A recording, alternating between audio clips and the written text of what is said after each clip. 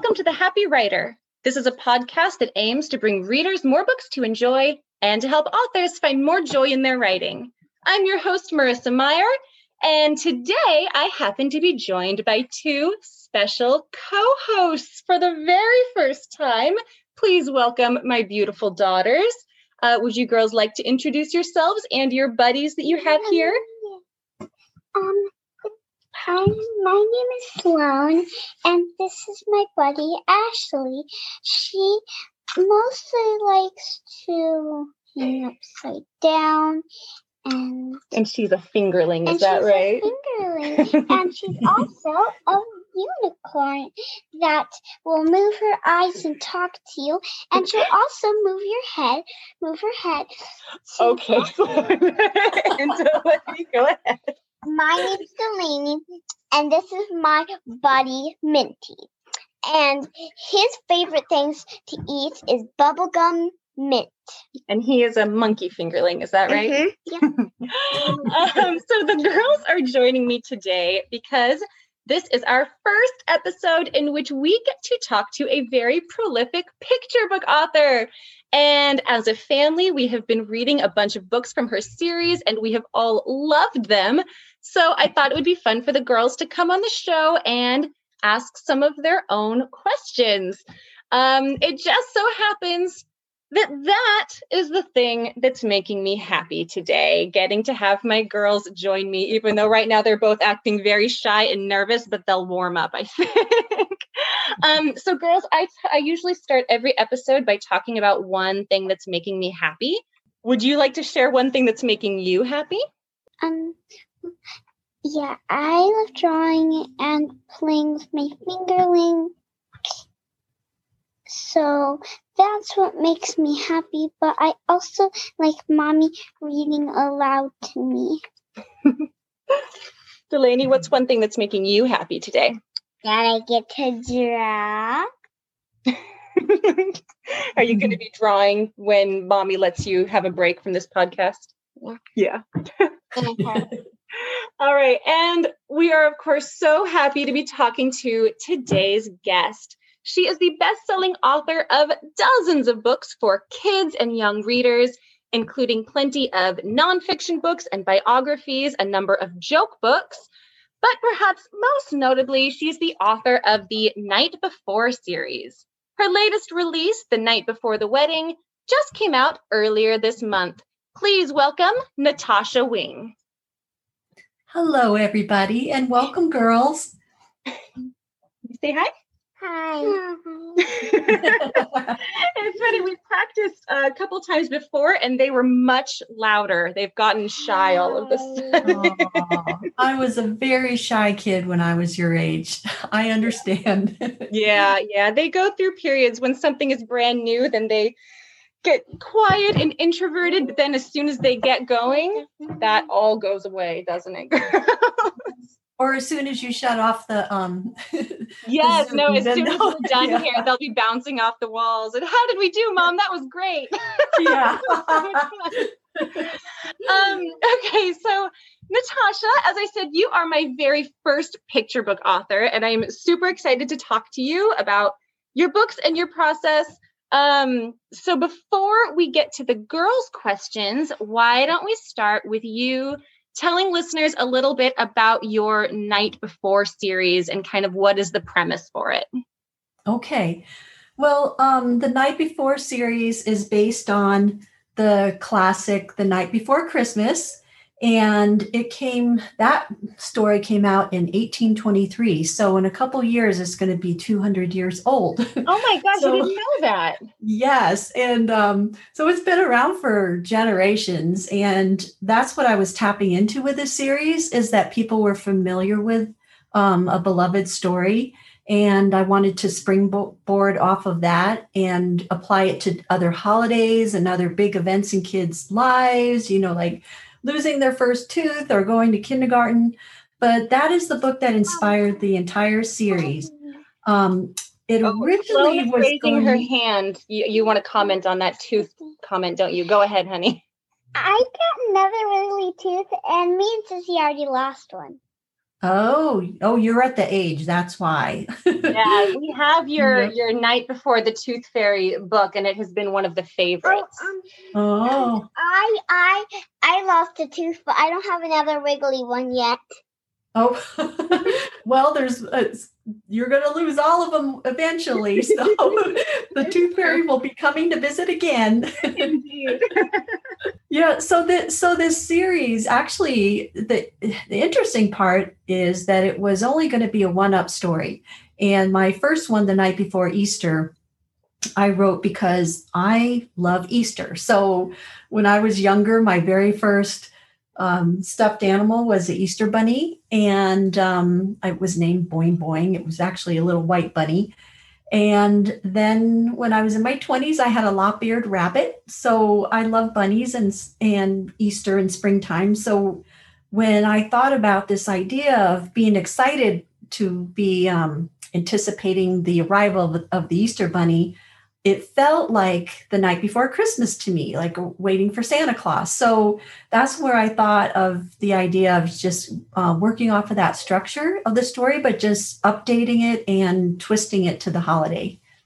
And it was only going to be one book, and then it did well. And my editor, Jane O'Connor, is actually, she's still my editor after all these years. Oh, wow. That's unusual. It's very unusual. And the good thing about her is she's also a writer. She wrote all the Fancy Nancy books. And so we love Fancy Nancy, don't we, girls? That's my editor. One thing, I remember we reading a Fancy Nancy book. Mm-hmm.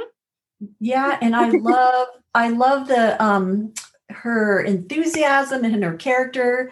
So Jane is my partner in as far as like trying to figure out what story to do next and figuring out, what the storyline should be. So it's really great working with her because she is a writer and she like gets the process.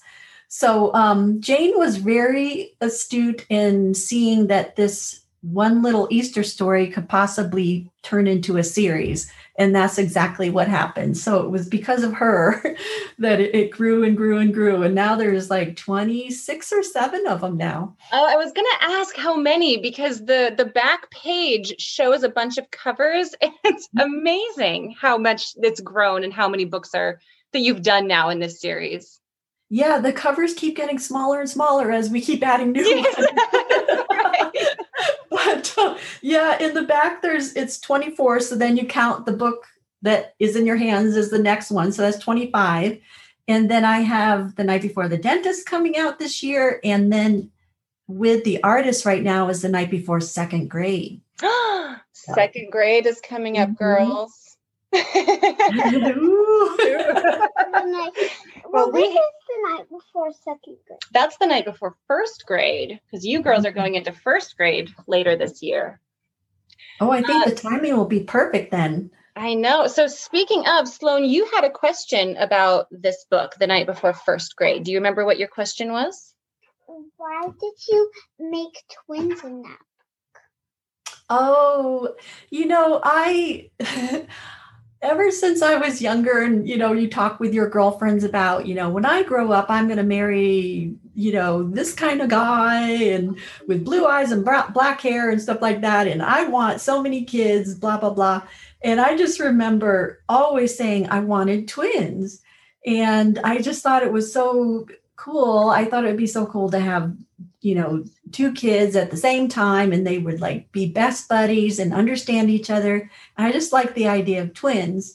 So I never had children, unfortunately, but I still kind of held on to the idea of wishing I had twins. And so I tried to get them into a story. And I thought this one was a really good story to introduce them because it's like a funny twist to the 2 girls being separated, but they both made friends with twins. And then when they got together, they're like, oh my gosh, our new friends are twins. And then my sister's name is Nina. So I rhymed it with Tina, which is my aunt's name. So everything just kind of fit together. Oh, I love that. And I thought it was a really fun twist. Not only because, of course, the girls are twins. And so whenever we see twins, we get really excited. But it was just so clever that the way that story kind of worked out with that neat little surprise at the end. Yeah. And that's what Jane and I always try to do is we want to have like a little fun little twist at the end, just so, because you're familiar with The Night Before Christmas, so you know how it's going to end. So this one, I wanted to have like a little fun twist. And so the twins were it. So that's cool that you recognize that and you can relate to it. Yeah, I thought the little twist at the end of the Tooth Fairy one was also super, super cute. Yeah. Go ahead, Sloan. You had a question. How did you make the night before the snow day? How did you make Well, that one, since I live in Colorado, it snows a lot. And the kids do get a lot of snow days at school here. And it could snow from October till May. And so I was just thinking of all those kids who wanted to have a few days off of school.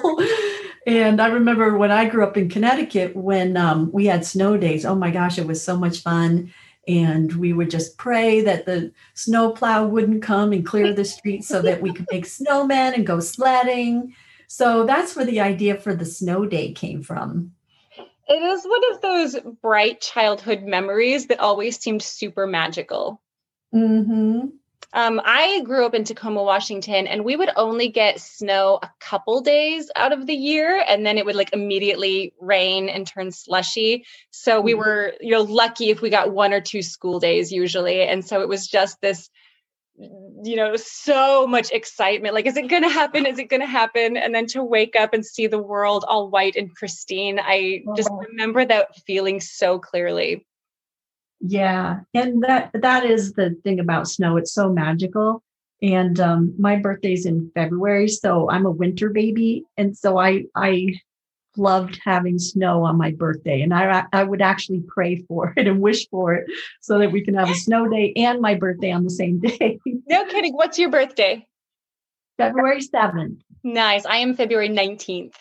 Oh, right. February is the best month. It is a good month. I know. Not that I think there's like particularly bad months, but. No. Well, if you think of all the fun stuff in February, though, you've got Groundhog Day, you've got Chinese New Year or Lunar New Year. Valentine's, President's Day, Leap Year Day.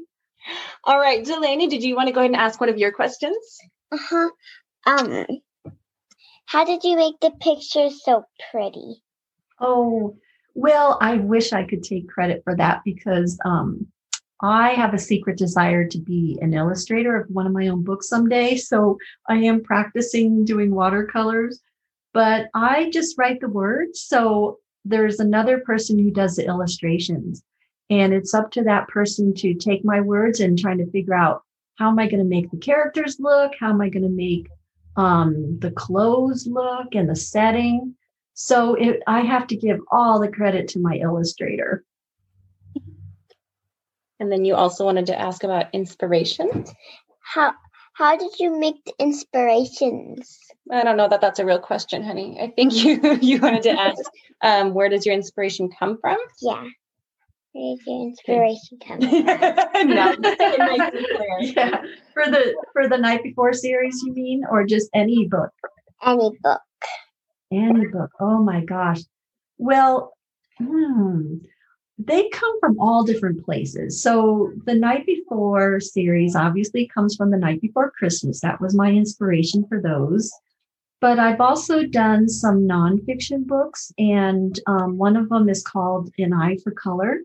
And Joseph Albers actually used to be a neighbor of mine when I lived in Connecticut. So I remember seeing him walk up and down our street with his little beret on, and we'd always say hello. And then years later, when I was in college, I went to an art gallery and I saw his name next to a piece of art. And I'm like, I know that guy. I used to live down the street from him. Oh, cool. Yeah. So it was all the curiosity of how did he get so famous that his paintings are in this museum?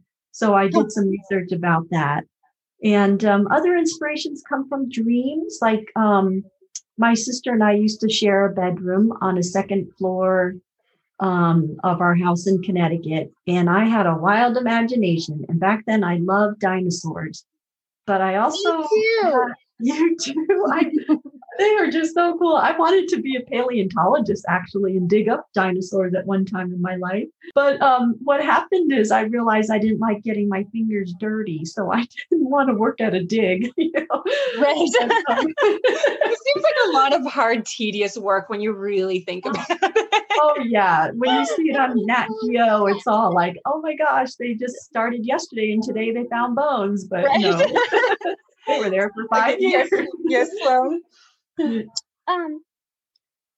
I was a baby, I did not like getting my hands messy. I wanted to go and wash them straight away when I got messy. I know how you feel.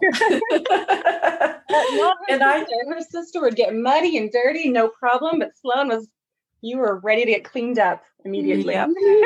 Well, I live 2 blocks from the beach, and I'd get sandy a lot too. And the same thing is like, oh, get that sand off my hand. I just wipe them off. Yep. All right, girls, I can tell you are getting antsy, so you go color for a little while, and I'll call you back when I need you, okay? Good job, girls. Yeah, good job. Thank you. Good question. Thank you for letting me experiment on you, by the way, with my co-host today. Hey, when I do school visits with kindergartners, you have to be ready for everything. That is true. So true. But they do ask fun questions at this age, things that you wouldn't think of. Oh, yeah. Yeah. So I want to know, so now we're going to get a little bit more serious, nitty gritty author talk. Okay. So I feel like writing picture books is one of the most difficult writing forms out there. And maybe because I've tried and failed spectacularly. Well, but it seems simple, right? Because they're so short, like it's less than 500 words. How hard could it be? And yet it is actually really difficult trying to distill a story into so little space. So do you feel that way? Do you feel like picture books are one of the most difficult forms of writing, or is it something that kind of comes naturally to you? Well, it's the form I've been doing since the beginning, so I don't think of it as difficult. The time it got probably a little bit more difficult is when publishers started to say we want 500 words or less. Because before, like I never did grade leveling, I never did word counts, I never paid attention to those things. I just wrote the story. And then, of course, through my critique group, we would cut back here and there and then, whittle it down. So I never put those restrictions on myself. But now when we start hearing more that they need 5 words or less, it's like, oh no, the publishers wanted 500 words or less. So then that's where I was feeling a little bit more restricted and having to be pickier about what words I would leave in and then which sections or scenes I would take out. So it's hard in that you have to keep distilling, but by distilling, you get more to the core of it. And then once you just present a real simple sentence that you don't tell the illustrator he was wearing a blue coat and he had blonde hair and he spoke a certain way, you're going to let the illustrator open up their talent and let their imagination soar. And then they might go ahead and add their own little subplot or sub-storyline in the illustrations that'll add more depth. So it's a little give and take. And, as the writer who starts off the whole process, typically, by creating the story, it's hard at first to give it up. But then when you see what comes back in the illustrator's interpretation, you're just like, wow, I never would have thought that. So you have this respect for the creative process that it's going to be even better than what you imagined. How much collaboration happens with the illustrator? Like when you finish the script and you pass it off to the illustrator, are you done, or does it ever come back to you now that there's some artwork involved and then you continue to tweak and make changes? Like how does that process work?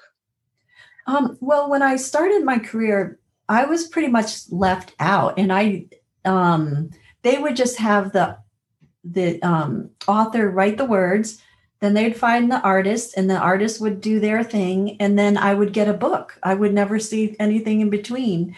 But as I have been in the business longer and have more relationships with editors, sometimes I get asked my input on illustrators, like, rank 1 to 3, which ones you like the best, kind of thing. They may not pick the person, but at least they kind of can see what I'm thinking. And other times with the night befores, I'll get to see, the in-between editing where they've already paged things out. So I get to see the art notes and where they're going with the idea. Occasionally I'll see some dummies. So I'm a little bit involved, but a lot of the time, what they would rather you do is just kick back and let the illustrator do their thing. Unless there's something glaring. Like there was one incident in the night before Thanksgiving where I don't know where the illustrator lived, but the grass in the trees were green during the fall. And so I'm like, well, not where I live. They're kind of brown, Right. And so she had to, alter the color of everything on those pages. But, little stuff like that I'm able to catch, but typically I'm not part of the process. Interesting. So you've now written so many books. I don't know how many, I assume decades into your career. Do you feel like your process has changed over time, or do you feel like it's gotten easier to write a picture book? Do you need to go through fewer revisions, fewer edits as you've now written so many, or is every book kind of its own unique challenge? Yes, every book is its own unique challenge outside of the night before books. So the night before, we're pretty much tapped into a structure. We have an idea of where it's going to go. So those to me come very easily. And I love the rhyme. I tend to think of it as music. So, during the day, I'll just start like rhyming, he, we, she, just little words will come to my mind. So it's almost like I'm doing a little rap or something. And, so with those, I'm pretty much, I know what I'm doing and I know how long it's going to take me to do it. But when it comes to nonfiction or the other fiction, they all are, kind of a creature amongst themselves. And especially with nonfiction, boy, I just love to do research and find those little nuggets. And I want to get them in my story, but they don't always belong in the story, so then I take them out. And then my editor or my agent will say, well, I need more information here. I'm like, but I just took it out of there. Now I'm going to put it back. And now you want me to take it out and then put it back. I'm having more difficulty with the nonfiction just because of the wealth of information typically I can play with. But it's all about finding a thread and just like kind of simplifying the story for nonfiction. So I think what's gotten a little bit easier is I'm trying to look at the projects that I'm working on, and instead of being excited about everything that I ever think of and every idea that comes in my head, I'm trying to like whittle them out before I start working on them so I don't waste time on them. Oh, that is a good skill to develop. Oh my gosh. It's so hard because for me, the idea is my most favorite part, is just getting that exciting light bulb moment. And then my mind, carries on and kind of plays it out. But at some point I have to look at it and go, is this really what I want to say? Is this really me? Or am I just trying to kind of push a concept that's not working? So it's hard to give those up. Yeah. About how long does it take you to write one from beginning to end? Well, like the night befores, I typically have 3 to 6 months. But don't tell Jane, my editor. Sometimes I just procrastinate a little bit. And then I use that energy of, oh my God, I have a deadline. I need to do this. And that prompts me to get it done. I mean, you're hardly the only writer who works that way, I think. Well, that is a way to get going. It is. Nothing motivates quite like a deadline. I know. And, I used to work in advertising, so it was all about deadlines. And that's what got my spark going. So I'm just kind of applying it to children's books these days. But so those can take me a month. And then there's a lot of back and forth, after I turn in my draft. But then like a book like When Jackie Saved Grand Central, that took 7 years on and off. Oh, wow. Yeah. And part of it is putting it down while they're, trying to find an illustrator. And then when they found an illustrator, then the illustrator, would say, well, we don't need these words because I'm going to illustrate that. Can you take that out? But we need to still explain what's going on this page. So then the back and forth started up again. Mm-hmm. But that was about 7 years in the making. Mm-hmm. Yeah. So one thing that I loved and was honestly very surprised by in the Night Before books, I went into them expecting them to feel very formulaic because obviously they're all based on the same poem, The Night Before Christmas. Mm-hmm. And I was very pleasantly surprised that they don't feel formulaic at all. And everyone very much encapsulates a completely new story, a completely new family and protagonist. And they were so sweet and genuine. Is that difficult to accomplish? Like, is that something that you're constantly thinking of in doing these reimaginings of The Night Before Christmas to try to keep it from feeling formulaic? Or kind of how do you approach that?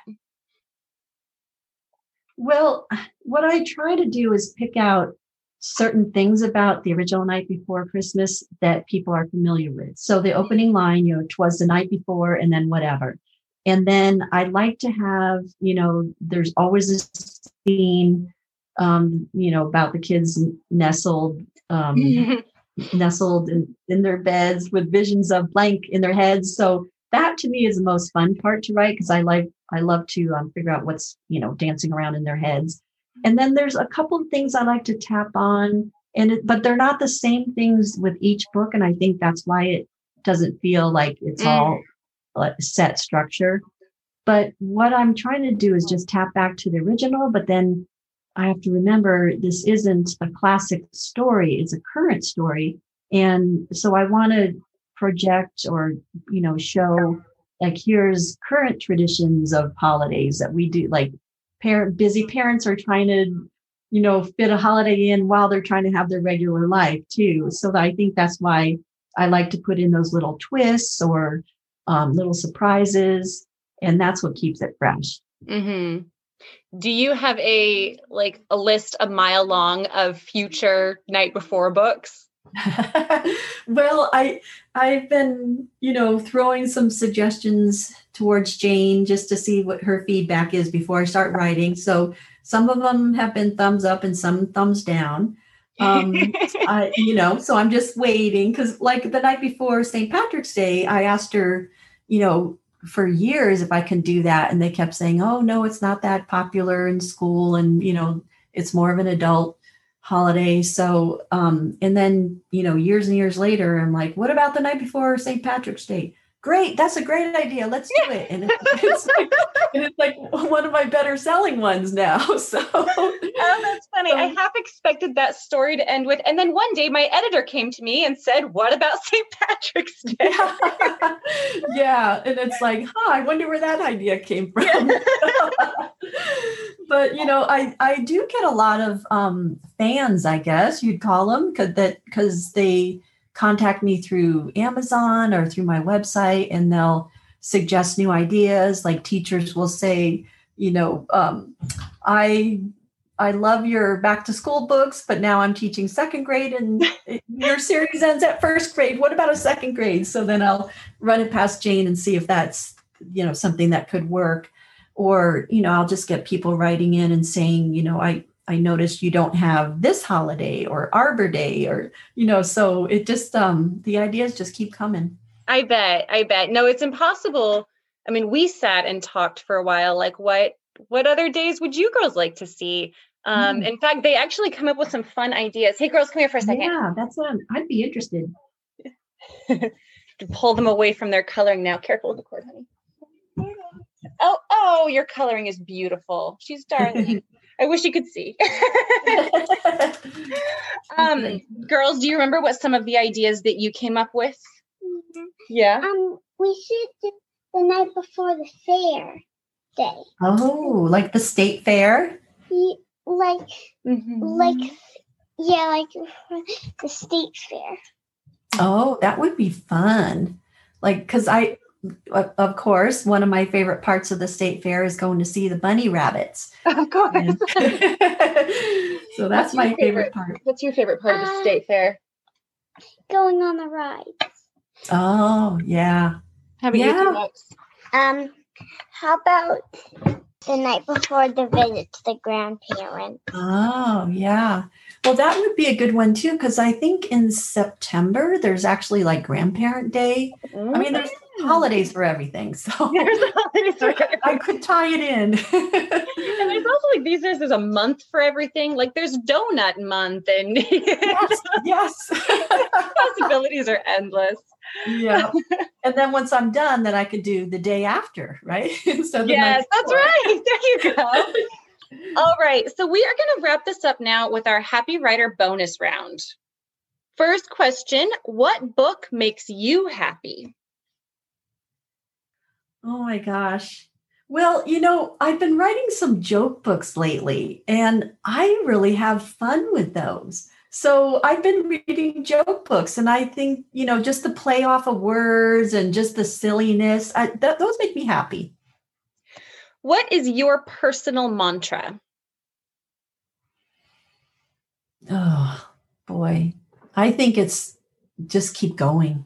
There's so many times you're going to be rejected, or so many times you're going to start and stop a story, and maybe you'll pick it up a couple years later. And there's also times where the pendulum swings, like now we're looking for fairy tales, and now we're not looking for fairy tales, and now we want concept books, but now we don't. So if you stay in there long enough, you might become current again. So I just keep going. How do you celebrate an accomplishment? Oh, well, before, when I was in a writer's group and we all lived in the same area, now we live all in different states. Although with the pandemic, we got back together over Zoom, which that's one bonus of the pandemic. But when we were together in a writer's group, whoever sold a manuscript would have to bring the cake. So that is a great tradition. Yep. Lastly, where can people find you? Yeah. Okay. So I've got an Instagram, and I have a Pinterest, and I also have a Facebook author page. So I don't know all the addresses offhand, but it's Natasha Wing's author page on Facebook. And I'm pretty, I don't do a lot of platforms. So those are my basic ones. Mm-hmm. Natasha, thank you so much for joining us today. This was so much fun. Yes, it was a pleasure. And also to meet your twins. I'm so glad they had a way to relate to my books through the night before first grade. That's so cool. Definitely. Bye. Bye, fingerlings. Readers, be sure to check out Natasha's many picture books, including her newest, which we hardly touched on because there are so many things to talk about. But her newest is The Night Before the Wedding. Of course, we always encourage you to support your local indie bookstore if you can. But if you don't have a local indie, you can also check out our affiliate store at bookshop.org/shop/Marissa Meyer. If you're enjoying these conversations, please subscribe and leave us a review. You can also follow us on Instagram at Marissa Meyer Author and at Happy Writer Podcast. Until next time, please stay healthy and cozy in your bunkers. And whatever life throws at you today, I do hope that now you're feeling a little bit happier.